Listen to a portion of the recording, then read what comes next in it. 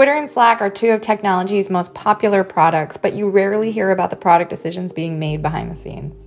April Underwood was involved in both as Director of Product at Twitter and Chief Product Officer at Slack. What can founders learn about the strategy, frameworks, focus, and leadership that turned unknown apps into global phenomena? April joins NFX partner Pete Flint to share what she learned about world-class product development. Welcome everyone to the NFX podcast. It's great to have you here. So I'm really delighted to have April Underwood join us today. So April and I first met, I think around 2017. So I was just transitioning off the Zillow board and April was joining the board. And so we've stayed in touch pretty much since then, kind of on and off. I've just really enjoyed the conversation about product and entrepreneurship and investing. And, April has just had one of these amazing careers, leading product teams initially at Twitter and then Slack, where she was Chief Product Officer. And so seeing firsthand kind of the transformation of an evolution of those businesses, consumerization of the enterprise. And, those are obviously category defining businesses in themselves. So our audience at NFX is early stage founders that I think could really benefit from your product leadership and insights. And so, I think today we're going to have a fascinating conversation about product and platforms and network and maybe touch on a few other things at the end. So welcome, April. It's so good to have you. So April, you've led product teams at both Twitter and Slack, and both of them are category defining businesses, I think worth north of $20 billion or more. So I guess that's sort of, on the one hand, there's a lot of similarities, but perhaps in your mind, what are some of the differences being inside those organizations, scaling those products? What are some of the cool things that you've seen that are different that perhaps you learned through that experience? Yeah, I mean, it's an interesting question because I think the reality is there are a great many differences between the two. There's actually a decent number of folks that worked at both Twitter and Slack, and I think one of the biggest surprises for myself and for others as we transitioned from Twitter over to Slack was just how different they were, and they're pretty systemic differences. Slack's an enterprise software company. You build software, you make it as good as you can, and you charge a fair price for it.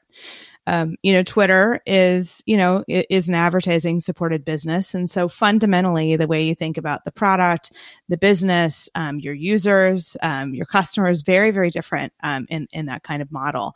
And so, the business models are different. The types of problems that you're solving are very, very different. The cultures are different. When you would walk into the Twitter office in 2010, and it's probably still true in 2020, I always described it as a trading room floor, because it was so loud when you walked into the Twitter office. It was kind of like the service. And I think oftentimes cultures and the spaces actually really reflect the product that you're building. And so Twitter, you would see and hear employees talking to each other across the floor. There's a lot of laughter. There was a lot of, there were a lot of surprises that would happen every day, things that would happen on the service that would catch us off guard and, kind of be distractions in some way for our work. But you walked into Slack in 2015 when I decided to join, and you could have heard a pin drop because it's a product that's built for work. It's a product built for getting things done. And when you walked into the Slack office, not only did that permeate through the culture, this concept of doing your best work and working hard, but also people were literally using the service. We understood the value of having more of that conversation happen in Slack so that other people could benefit from the back and forth, and that the next 10 or 100 employees could actually benefit from that sort of that historical backlog of those conversations. And so there was less shouting across the floor. And so it's really quite different, even though communication is really at the core of both of those products. But it's amazing how communication is so fundamental that it can go a lot of different directions in terms of business, culture, product experience, and more.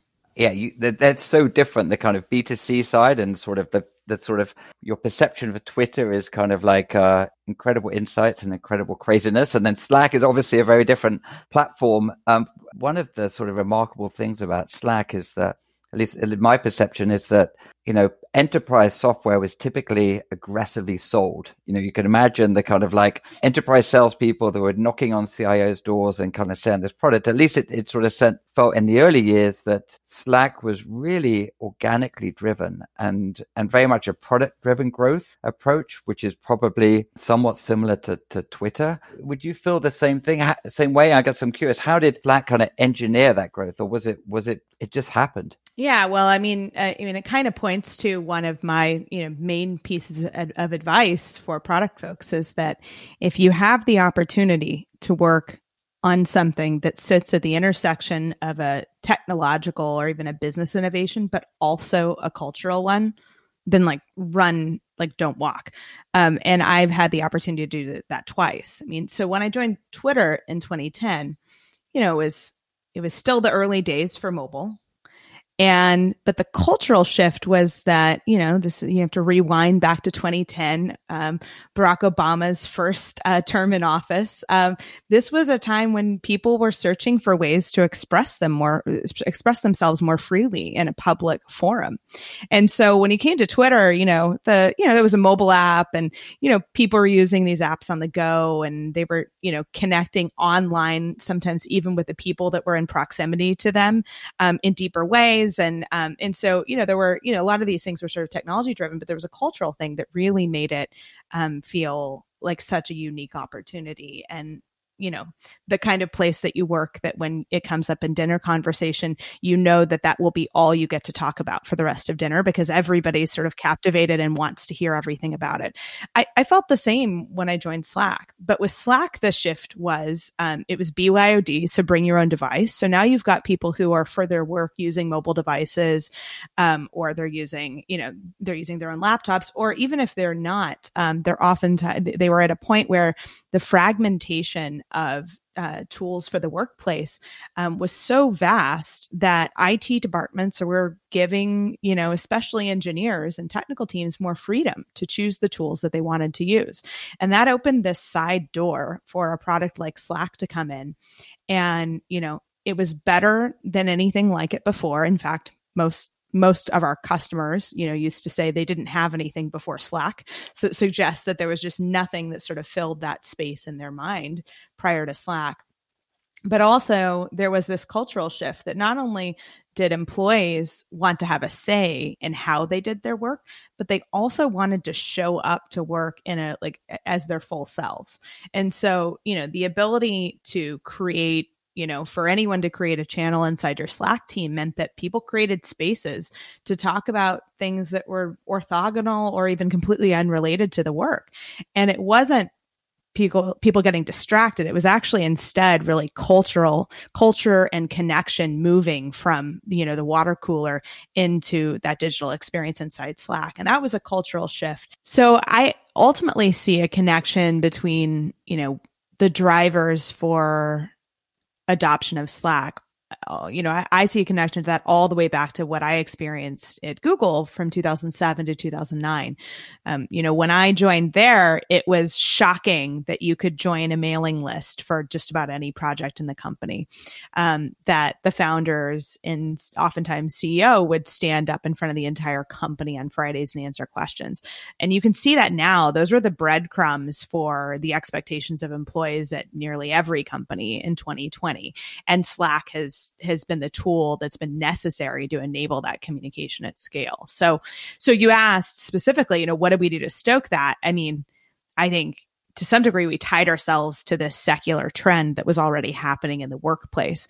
But certainly the way the product was designed from the very outset, the vision that Stuart laid out from even before I joined was so clear that it allowed us to execute extraordinarily well over my time there in sort of filling in the corners of that vision, which was for Slack to be this communication platform, but also increasingly sort of like the central nervous system for your entire company and how you worked across a variety of applications. So there were a bunch of growth tactics that were used. There were, we redid the new XP a million times.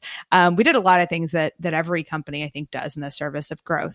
But I would say that vision and, connecting to that broader cultural shift and market need was those were the things that really lit the fire, that drove that adoption early on, and then it spread like wildfire. Yeah, and it's so true. They were just at the tip of the spear of those phenomena, and I'm curious how, as I kind of imagine back to the early days, it was a sort of small group of influential technical people that were kind of like driving some of this early adoption. And there's this sort of like very special product magic that kind of appears in these platforms where, at this early stage, there's perhaps this tightly defined group. And then kind of the later stage, it's Slack, it's CEOs as well as the kind of like the summer intern who are kind of using these platforms. And then at Twitter's, it's obviously pretty much everything in the world. How do you think about just sort of tightly defining or not tightly defining the kind of audience and going after a specific audience? And then how do you think about perhaps evolving the product set so you don't lose the magic that the kind of early adopters had, but you enable it to scale to this huge, almost ubiquitous platforms? Yeah, absolutely. I mean, I have experienced this sort of, confidence curve that sort of grows early on and then wanes for a bit and then restores to like a happy balance around, whoever that initial audience is. So, with Twitter, it was influencers, it was journalists, et cetera. Some of the feedback we got at times would have driven us to potentially build, features that would be pretty relevant to more technical audiences, but maybe not to mainstream folks. And then there's, you can kind of tell a lot of the same story with Slack. And, at times I would find, as myself or my team sort of lamenting like that we needed to make sure not to build things just for that audience. And so what I challenged the team to do instead was reframe that and think about why is it fantastic that this is the first audience that we have? And like, how do we leverage that to play to our strengths? And so with Slack, for example, there was a little bit of the adage for a while, we were sort of taking some heat that, we were mostly used by engineering teams. And it finally dawned on me that it was like, well, of course we can. Of course we are, because we are popular among engineering teams for a few structural reasons. Nobody really, the finance department doesn't really question the engineering team when they say they need a tool. Engineers usually have more, access on their machines, and they're able to decide to use, the tools that they want to use more often. They oftentimes have much bigger budgets for tools, as I alluded to as well. And by the way, they oftentimes are sort of like the tastemakers for technology selections within the entire organization. So, we could have spent time thinking like, oh, we've got to really like pour all of our energy into figuring out how to make Slack work for this other portion of the organization. But recognizing that actually getting it right for that audience was the avenue for us to spread to other, to spread wall to wall, I think ultimately helped us make sure not to sort of, throw the baby out with the bathwater and maybe sort of forget our original users in service of chasing the next set of users. Because oftentimes those early users are the pathway to the other users. So I think that was true for both Twitter and Slack. And, but it's always a challenge. You don't want to box yourself in, but I think it's oftentimes a PR challenge in terms of how you frame it and how you tell your own story, more so than than it should be taken as some sort of directive that you need to react against in your product roadmap. Yeah, and just going back to what we said at the beginning, that there seems to be this evolution from early adoption to kind of like some period of kind of, challenge or kind of negativity about some of the early adopters, then a resurgence over time. Like if that happened in both these organizations, what was the tension in the organization, and how did you overcome that tension between perhaps, growth and engagement, or kind of other elements of tension that happened during those perhaps formative scaling years? Yeah, well, I'd say, platforms are where this oftentimes shows up because platform developers are oftentimes some of your most vocal, you're sort of one of your most vocal constituencies. And, if you get confused about your developer platform and think, well, I've got to serve my developers and I need to serve my customers, then, I would argue that you've already made a misstep, because you're seeking to serve your customers and you're seeking to bring developers along with you who have a vested interest in serving those customers as well. And when you make that mental shift, then I think that leads you to ensure that you're building capabilities for your developers that allow them to solve the problems that you're hearing about from your customers. And, I would say, with both Twitter and Slack, we befell what I believe is sort of a common misstep for early platforms, which is to think that the API is a product and to expose the API and think, well, now all this good is going to come. And the developers are happy because they have access to APIs, but they're really unhappy down the road when you realize that when they realize that some of the things they have spent their time and energy and money doing are not actually in line with your vision for where, your platform is going. And so, I'll call out one example with, Twitter. We had built the Twitter API. It had been out for a while and, 1,000 flowers were blooming. But when we built the tweet button, that was this moment where we sort of stepped across the threshold and we instead built, features for developers that actually solved consumer problems very directly. And we built that consumer experience wrapped around that. And developers could plug it in their apps or in their websites. It was a tool for them that actually made it much easier for them to offer this capability. But we were opinionated in what that consumer experience was going to be. And by the way, when we did that, we also, took a step further to say, well, people are asking for a tweet button, but what do they really want?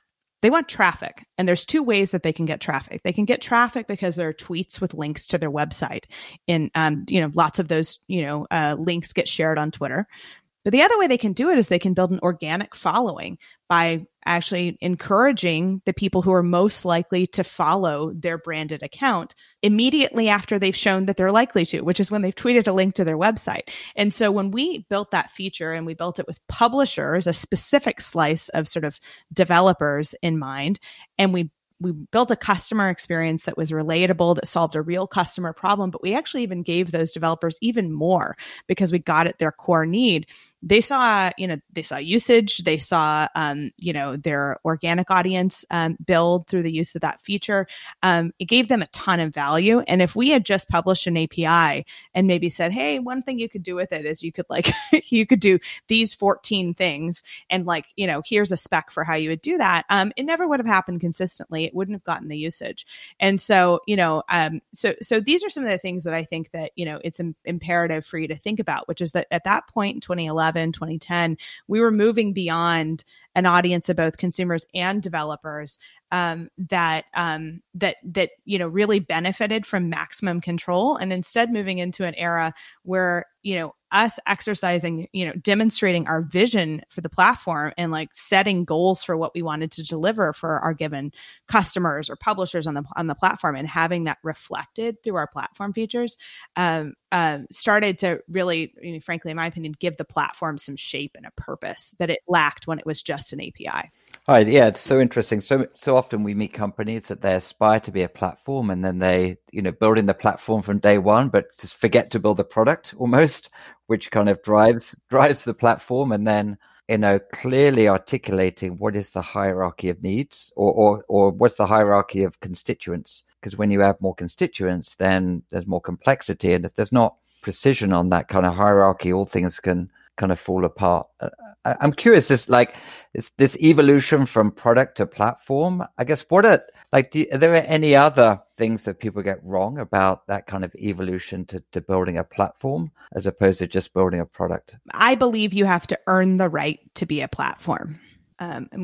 Being a platform means that you're doing one thing and you're doing it well enough for a large enough audience of people that you become sort of a trusted avenue by which they may choose to adopt other tools or try other things or take the next step after the native capabilities that you offer.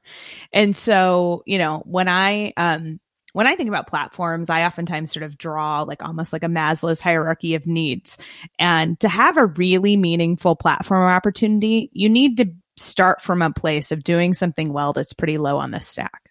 And so, for example, communication, exchange of knowledge, I would assert, is the most fundamental activity for knowledge workers, period. You need a device that is connected to the internet and running an operating system so that it can run your app. But after that, then you've got to talk to each other.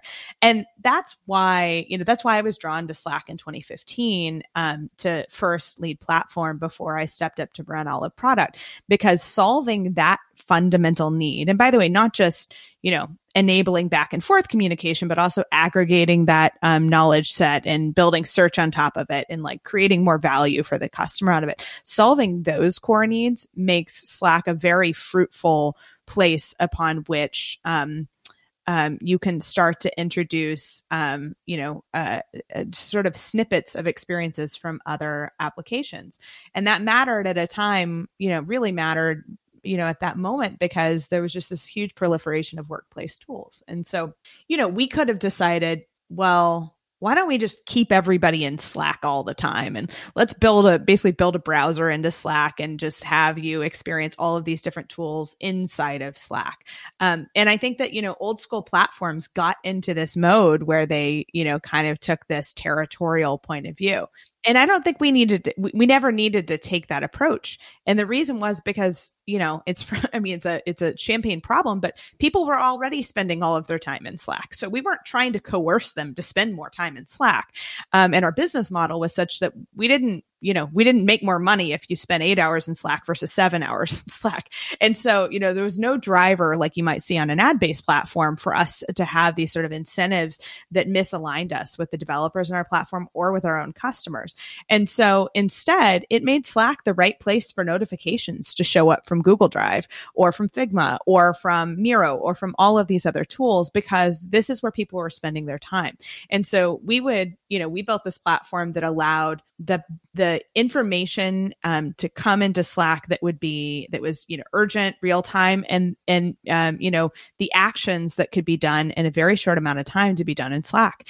And the minute you needed to do something more sophisticated, like if you're going to go design some wireframes, for God's sakes, go to the place that's the best place in the world to do that, which is your design tool.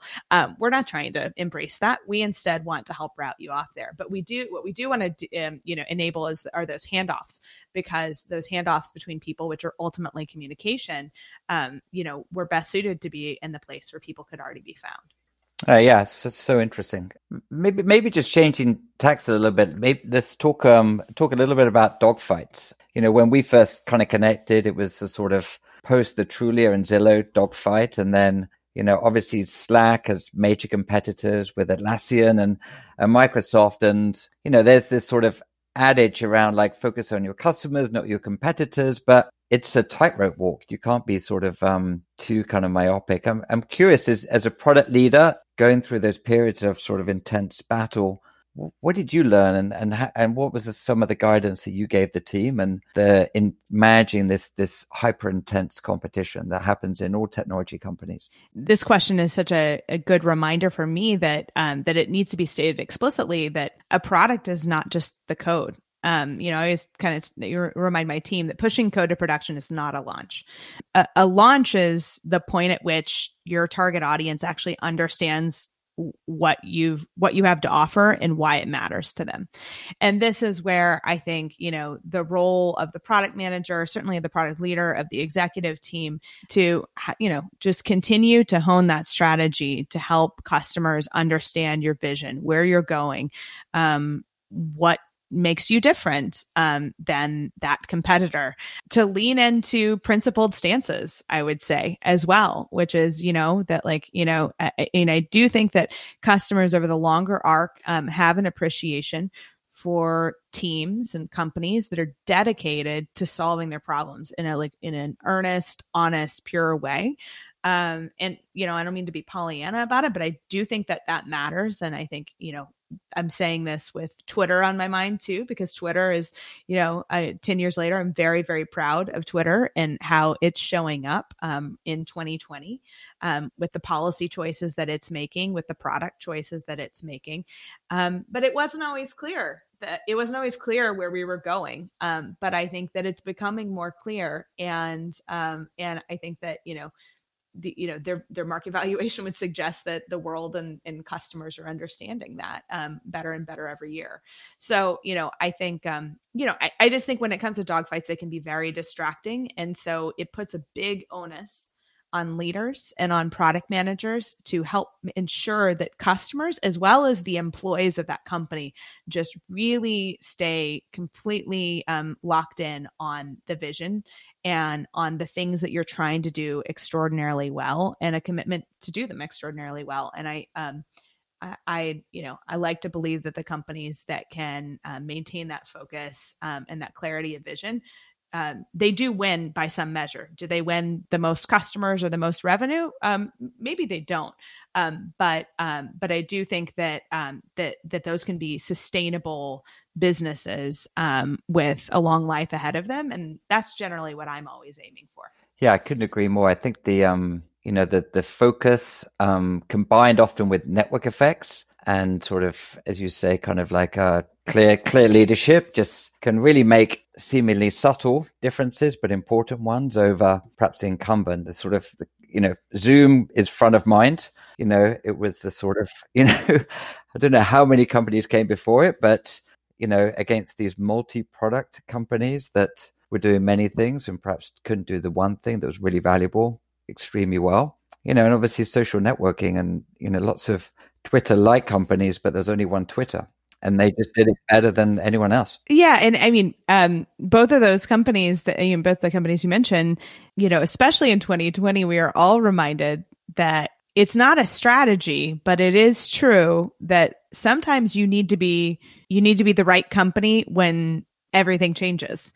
And, when I first heard of companies starting to tell employees to go home back in March, and I think Twitter was one of the first, actually, just coincidentally, the thought on my mind was the minute that all of these Fortune 500 execs are stuck at home spending all day on video conferences rather than in the boardroom, and they discover how bad and finicky their video conferencing software is, then whatever the price tag is, they're going to be switching to Zoom.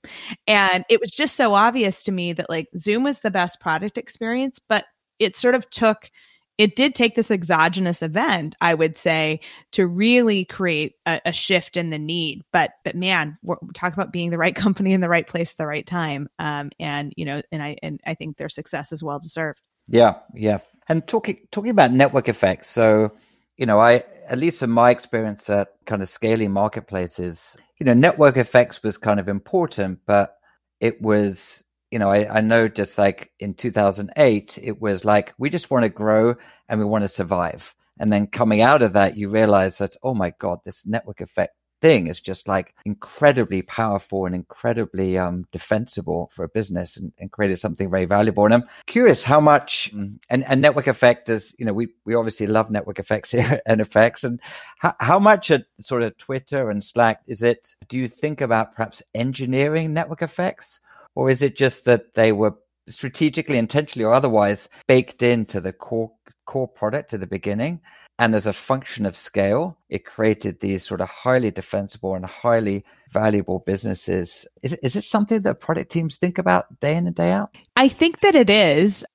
Whether they're naming it as such, it's the driver to teach people how to use your product so well that they're driven to teach other people to use the product, right? I mean, I'd say, some of the sort of first order growth drivers, when I think about Twitter, we didn't necessarily talk about them as growth drivers, but certainly that's what they were meant to be. We might have used the word ubiquity back then. It was a decade ago. There might have been other ways that we talked about it, but getting a tweet button on every major news publication, and with news pubs, creating a lot of the content that might both be shared on and bring people to come to Twitter in the first place was very much a growth strategy the work that Chloe Sladden and the media team did to convince the broadcasters to put hashtags in the bottom right-hand corner of the television so that people would have a way to participate in an offline conversation, in an online conversation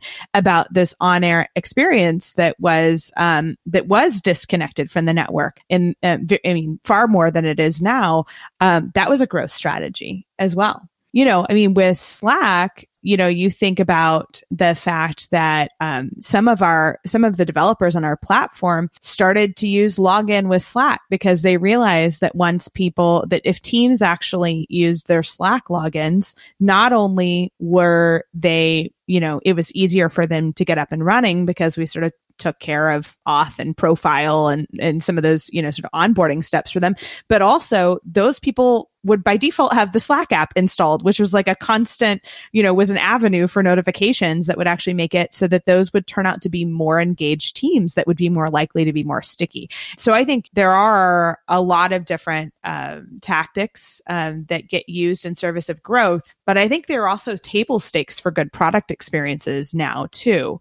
And so I think, and this gets a little bit to how you sort of think about structuring your product organization. I think it's no longer the case that you sort of need to have a growth team that does all of this stuff, because these are just, like I said, these are table stakes for building an experience that is, easy to discover, easy to enter from lots of different avenues, lots of different channels effectively, and, easy to quickly engage with other people through that service. And all of those things drive growth and network effects. You touched there on just like building product teams. So, you've been in some of the sort of greatest product teams in Silicon Valley. If you're giving advice to early stage founders who are looking, it may just be a kind of a couple of engineers and themselves, or something a little bit bigger. Like what advice would you give early founders to help as they think about scaling their product teams? And sort of in addition to that, like what do you think makes a good product manager to help them to be successful? Yeah. So I'll start with, I do get asked often, when should I hire my first PM? And my answer to that is actually pretty similar to the answer that I would give to a group product manager or a PM director deciding whether or not she should hire one more PM, which is, not to be overly, kind of cerebral about it, but it's like, if you are the blocker for your engineering and design team to make forward progress, then you need to hire a PM. Not for one day, maybe not even for 1 week, but if, especially as a founder, if you poll your team and you regularly find that people are waiting for answers or waiting for guidance to be able to make forward progress, then you really have no choice. Your hand is forced. And I think that oftentimes founders wait a little bit too late there. And so they lose some amount of productivity for their team because they get to a point where they're just not able, especially once you've actually got customers and you also need to respond to those customers or PR requests or whatever those things are. You find that, you're slowing your team down. There's a lot of value in a founder being very close to the product and close to the team for as long as possible. But you also, in any growth company, whether you're in 0 to 1 or later, you always have to be thinking about how you're firing yourself from various aspects of your job. And this is one that I think people get quite emotional about and, dare I say territorial. And so, or even have some ego tied up in owning this piece. And I think that can do teams a disservice. So I'd start by asking your team. For sure. No, we see that all too often. Transitioning from kind of product leader to company leader is just often a very tough thing for founders to do. And so, you must have hired hundreds, if not more, kind of product leaders over your time. Like, are there any sort of tells that you have or areas of someone's sort of personality or the way they think that you dig into to help to sort of identify really strong product talent that you think might thrive in that culture? Yeah. So I have a pretty structured way that I think about PM hiring and it's served me well so far. So I'm happy to share it. So when I'm looking to hire a product person, whether this is, a PM or whether this is a VP of product, I take a step back and really think about a few different dimensions of product because nobody is born a product manager. People don't even really graduate college product managers, with a very, very few exceptions where maybe they have some coursework in the topic. And so it is a learned skill that you learn on the job. And ultimately, everybody comes to product from somewhere else. They started as an engineer and moved into it, or maybe they were on the business side and showed enough understanding of the customer that they made the leap over into product. There's a lot of, they could have been the founder, and so they were everything, and then product is the thing that they sort of kept. And so there's a lot of different ways that people become product managers. And so the three axes that I think about are functional, subject matter expertise, and growth stage experience. And I developed this really during my time at Slack, because I did, built out the team. And so these were things I was thinking about every single day during my 3.5 years there. And so functional it starts with just what flavor of PM are we talking about here? Because if you go to one company, maybe every PM has a CS degree, and at another company, the PM is expected to have an MBA and be more of a business leader.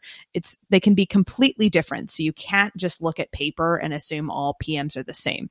But very specifically, if you're looking to hire a product leader, because PMs sort of have this, they have their lineage of, what functional background they came from before product, you can oftentimes find somebody who can actually help round out some holes within the team. And that may actually be needed. And so, for example, if you're hiring a product leader, but your engineering manager maybe is having some challenges scaling, you might hire a more technical product person, because maybe they can help fill that gap. Maybe you don't have anybody running marketing. And so actually you want a product leader who can just take that on and run with the ball for a little bit until you reach a scale where you hire somebody for it. Whatever the case, you should think about it, because you should be looking at PMs from fairly different companies and cultures based on the answer to that question. Number 2 is subject matter expertise. Sometimes it matters, sometimes it doesn't. Especially in more junior roles, you can just hire generalist PMs that they can kind of work on anything, and they're hungry to learn new problems and new audiences. But as an example, at Slack, when I was hiring a product leader for the enterprise organization, I absolutely was looking for somebody to come into the organization who had built and sold enterprise software. And so I hired Ilan Frank, who continues to this day to be the leader for the enterprise product and team at Slack. And he was a fantastic addition to the team, because he was somebody that really, he leveled all of us in the product organization up around what it looked like to be a product leader for large customers, and how you needed to show up for them and pitch to them and face objections from them, as well as, just deep understanding of the audience and their needs. And then third is growth stage experience, which I think, oftentimes gets discounted, but there are people that have worked in 20-person companies. There are people that have worked in 2,000-person companies. There's a very small audience of people who have been lucky enough to work at a company that grows along that trajectory from 20 to 2,000. And, there will be some roles that will just require somebody who can scale and sort of morph and level up so quickly every 6 months, where actually finding somebody with growth stage experience is more important than the subject matter or even what flavor of PM they are, because they just know how to lead through that kind of change. So this structure for me, all it does is it forces me to pick which one of these three axes is most important. And then I use that to guide my sourcing and look for candidates that match that profile, so that I make sure that I don't make compromises on the sort of attribute of this product leader that is most important for this job. So it's always a bespoke process for me to hire a PM. Wow. Okay, that's super helpful. That's such a great framework for kind of thinking about how to hire product managers and product leaders. You touched on it earlier, just around the sort of interaction between product leader and perhaps founder. And I imagine both Twitter and Slack, the inventors of the product, or the CEOs of the product, who are deeply passionate about it, rightly so. And I'm curious, how did you navigate that, or any sort of tips for product leaders coming into an organization, navigating pre-existing founders with kind of deep-seated passion for their own products? Any advice for people performing that role? Yeah, absolutely. I mean, my approach and really, I'd say our approach for me and Stuart at Slack was to have a pretty extended calibration period, and I think that was really a key to success for us. In that, when I became VP of Product about 6 months in, I did two things. I pulled together the CTO, the VP of Engineering, the head of design, and really brought us together to start functioning as a team so that we could break ties amongst that group. We could just, ensure that over time we were consistent in the vision that we were sharing with the organization, and the guidance we were setting, in the role definition between our teams, that we were, in total lockstep around that. And so we were all, three of us, except for the CTO, who is Cal Henderson, the amazing engineering co-founder of Slack. When the four of us came together, it really just unlocked this rhythm where we could start to get things done. We could build our teams. We could hold them accountable. We could review products and establish a road mapping process and just get the engine going. And so that was really fun work. And, going off and doing that in a vacuum as a product leader would have been one way to get it done, and sort of come out of the cave and be like, okay, team, here is the road mapping process. But instead, by working as a team, we all felt ownership of it. And we could also back each other up because you can't have every leader in the room all the time. But the other thing that we did is we brought Stuart along for that process. And so, for at least 4 quarters, and if I remember correctly, it might have been 6, we had Stuart in the room for all of those processes, so that would be an opportunity for the team to hear feedback directly from him. It would be an opportunity for him to observe the team's progress, as well as just get a read on how how this organization was shaping up, and give feedback to me and give feedback to my engineering and design peers as well. And so this calibration period, I counted up, a few years ago, it was hundreds of hours of calibration time, but I think it was absolutely critical. And I think that, a lot of product leaders come in and they want to get the CEO out of the room as quickly as possible, or the CEO founder. And I think that's a failure mode. I mean, it's too abrupt for the organization and for the humans involved. And it also means that it's just inevitable that some amount of the vision, or the spark, or the commitment to quality, just the way of thinking that made the company successful, will get lost in the process. And that's always, it is going to evolve over time. That's natural. It should. But I think that as long for, extending that experience, that calibration period a little bit longer than maybe feels necessary is probably the right amount for a leader who is stepping in to run a product organization for a strong product founder CEO for the first time. Yeah, I've also seen the opposite as well, where founders have they perhaps come from a kind of business or engineering background, and they hire an amazing head of product, and that this person's run it at kind of Google or Facebook or ran massive engineering teams or product teams, and they basically transition and delegate far too quickly, and they kind of create this sort of incredible turbulence in an organization because the alignment's not there. So yeah, in my experience, 100% the same. If you're going to onboard or as you say, calibrate, then it's just like you're in a very strong position if you do it a little bit longer than perhaps feels comfortable, as opposed to less comfortable.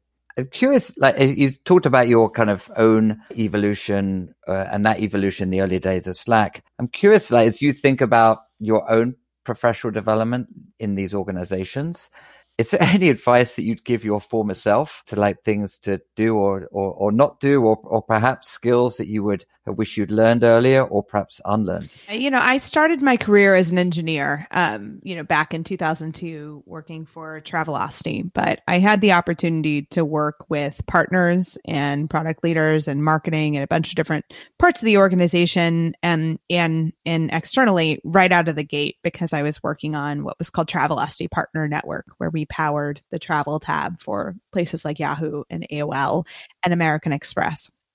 I came to product by way of engineering, but I have throughout my career, I have moved into business development roles at times. I have taken product marketing teams under my wing when they needed a place to go in the organization, even though I myself, haven't spent a lot of time officially doing product marketing. And, what I have found is that having experience sort of stepping a little bit outside the lines of traditional product management has, for me, been incredibly valuable. It makes me who I am today, which is that, I like to think I'm somebody that looks at problems from a lot of different angles and also has an incredible amount of empathy internally about what it's going to take to do something successfully and what's required to build not just a successful product or a successful business on top of it, but a successful company, one that people want to be a part of for a long time and where,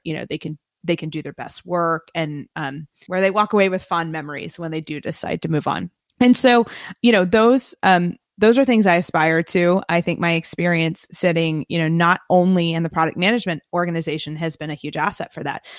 The challenge that I faced, though, is that created a number of different times in my career. And I do think that there's probably a gender element to this as well, where I had to sort of defend that I was really a PM.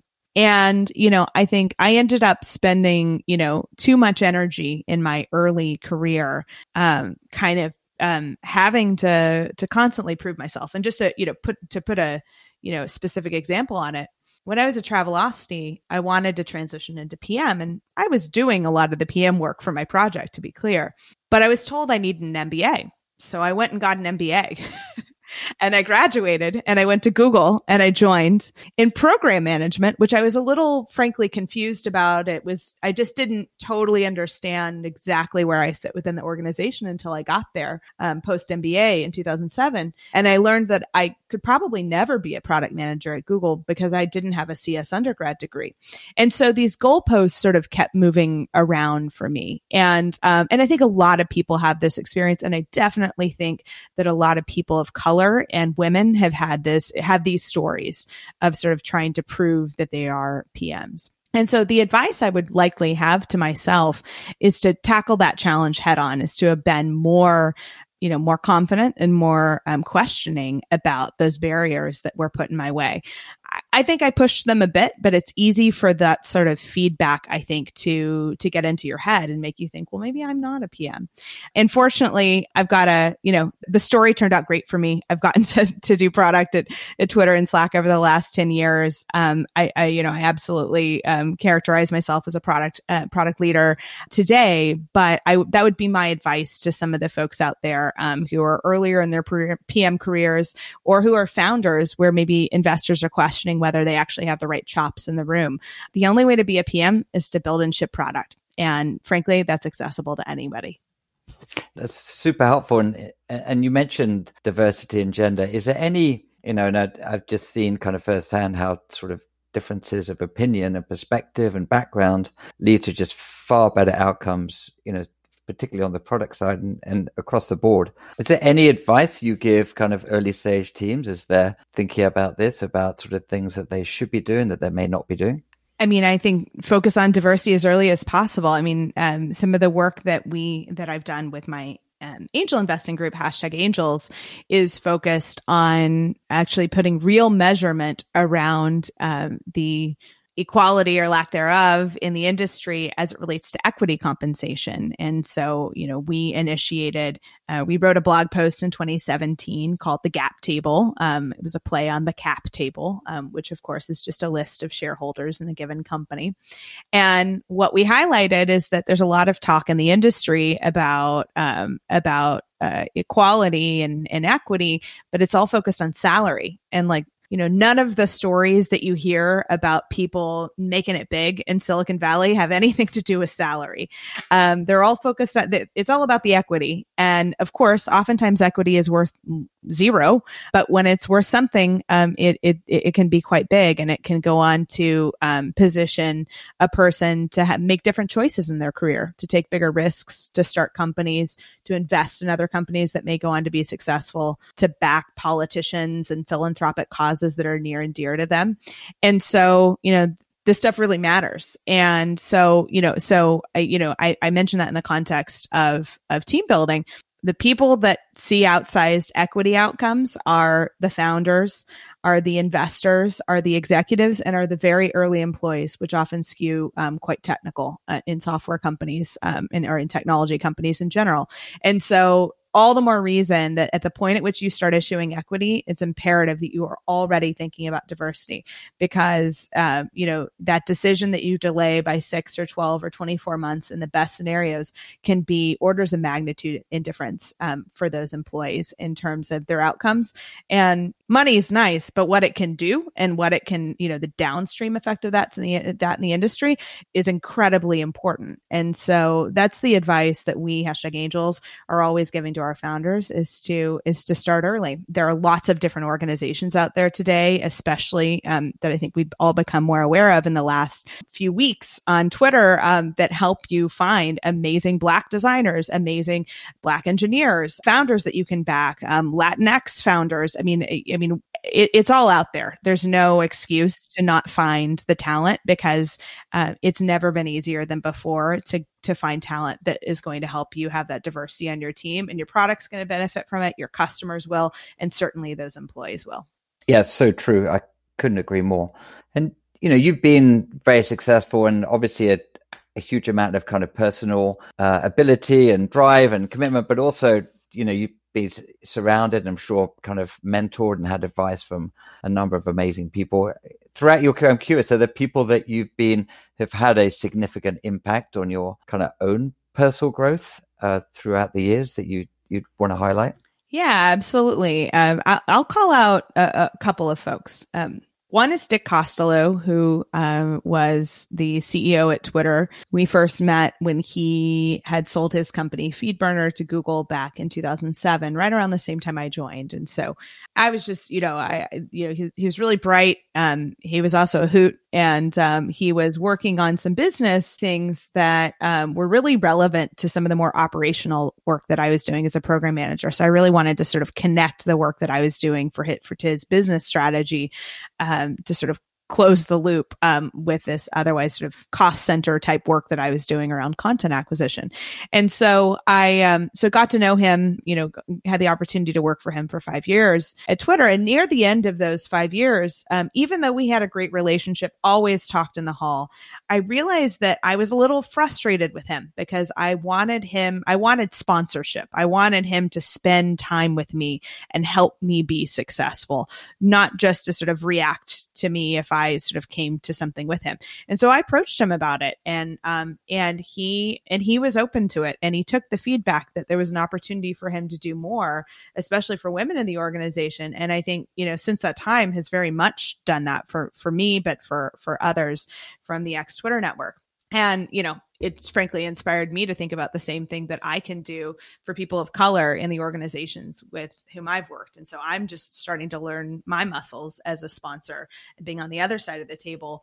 But it's absolutely something I want to do. And sometimes you need to be sort of called into service to do it. And when you are, you got to answer that call. And that was what Dick did for me. Some of the other people that I've been really grateful to call what I almost call friendtors. All of my #Angels are women with whom I have worked, with whom I have angel invested. We've backed over 120 companies together, but they're also the people that I call because they have their own areas of expertise and their own board experience or executive experience that they can lend me. And so maintaining that tight network, now for 5 years and 5 years going on, 6 of having those people that I can call at any time, it is a really important network for me. And then finally, I'll say, working for Stuart Butterfield for 3.5 years, I learned more about product and about, a care for the craft and and just being incredibly thoughtful about every decision you make and how that impacts the people on the other side of the screen using your product.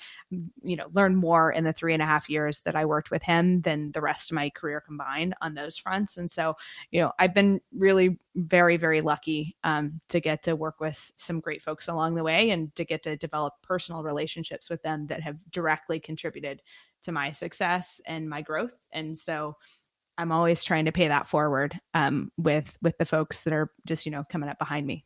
yeah, such an amazing group of people, and I love the word friend tools. It's definitely if you can find mentors or friends and find that balance, it's just wonderful.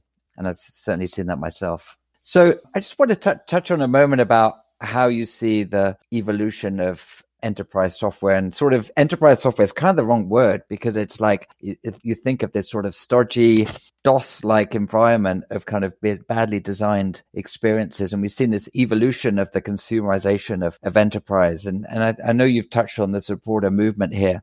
I guess what do you like, as from your vantage point, what do you see is going on perhaps the kind of business side of software, how that's evolving, and how do you think it's perhaps different or very similar to what's going on the consumer side of things? Yeah, well, I'd say we're just getting started. The work that we did at Slack over the last 3.5, over my time there, but that the company's been doing for the last 5 years, really addresses, a large and growing market. And yet there are still so many different tasks and, significant work streams and audiences that still are untouched by sort of this movement.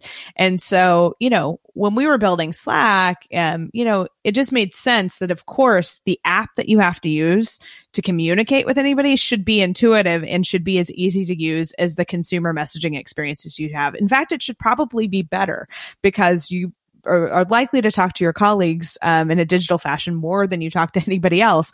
So it should, it should just sing, and it should just, be an effortless experience to communicate and to find information inside Slack. And so, we were always striving for that. How do we just build the very, very best experience that we possibly can? This is too important to get wrong. Like, it is rude to not get this right. But I would say that, when I think about, a completely different vertical, so you get outside of knowledge workers and you think about agriculture. One of the companies that I backed recently is called Ganaz. And the founder is building, and her team are building software for farm workers. A lot of them still use punch cards to punch in and punch out. They need to track. They need to track their hours. They need to get paid. They need to be trained. They need to know what the latest restrictions are around COVID. They need to know how to use new materials that maybe can make a farming process less detrimental to the environment. There's so much opportunity for evolution in agriculture, but it's just such early days in digitizing that industry. And, when I found this company and got to know the founder and was just so impressed by what she was doing, it just reminded me that, like, there's still so many cards to sort of turn over with this consumerization. And even, I would say, just basic digitization. There are still a lot of people that go to work every day and don't have tools to use for their daily activities that are, even on the same playing field as the apps that we have for consumer use. So I think there's a ton of opportunity there. And I think all of that evolution is absolutely inevitable. So those are bets that I like to take as an angel investor.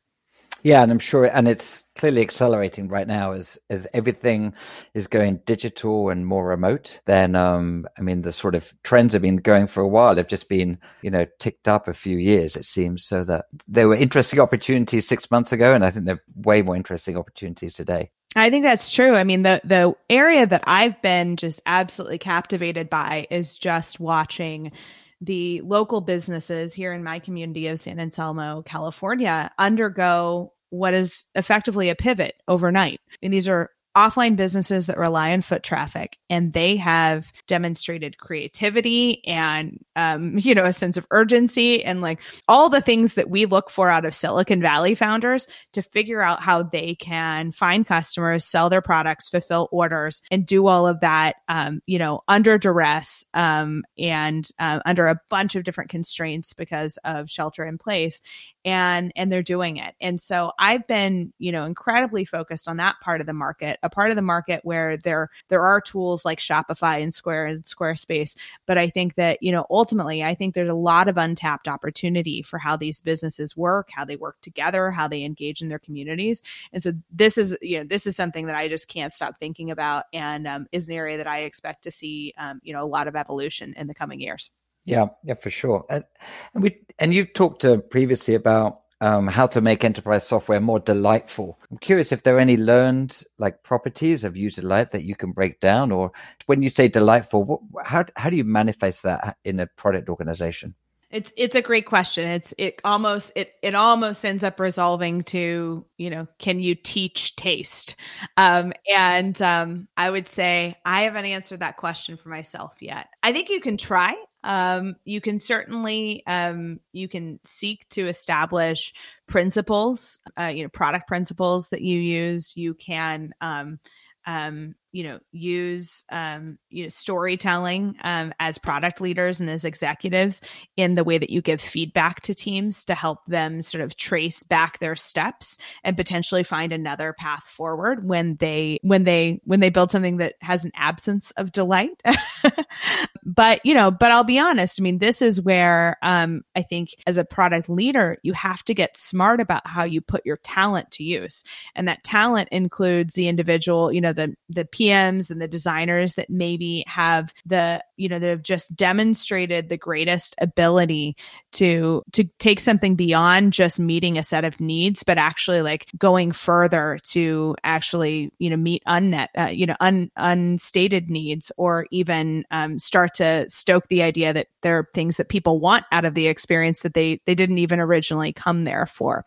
And so, I don't expect that every single PM or designer within an organization is always going to hit it, and find that moment of delight 100% of the time. I think it's both unrealistic as well as I think it's personal to an organization and to a brand. But what you can do is you can make sure to match the right people to the parts of the product where it matters most.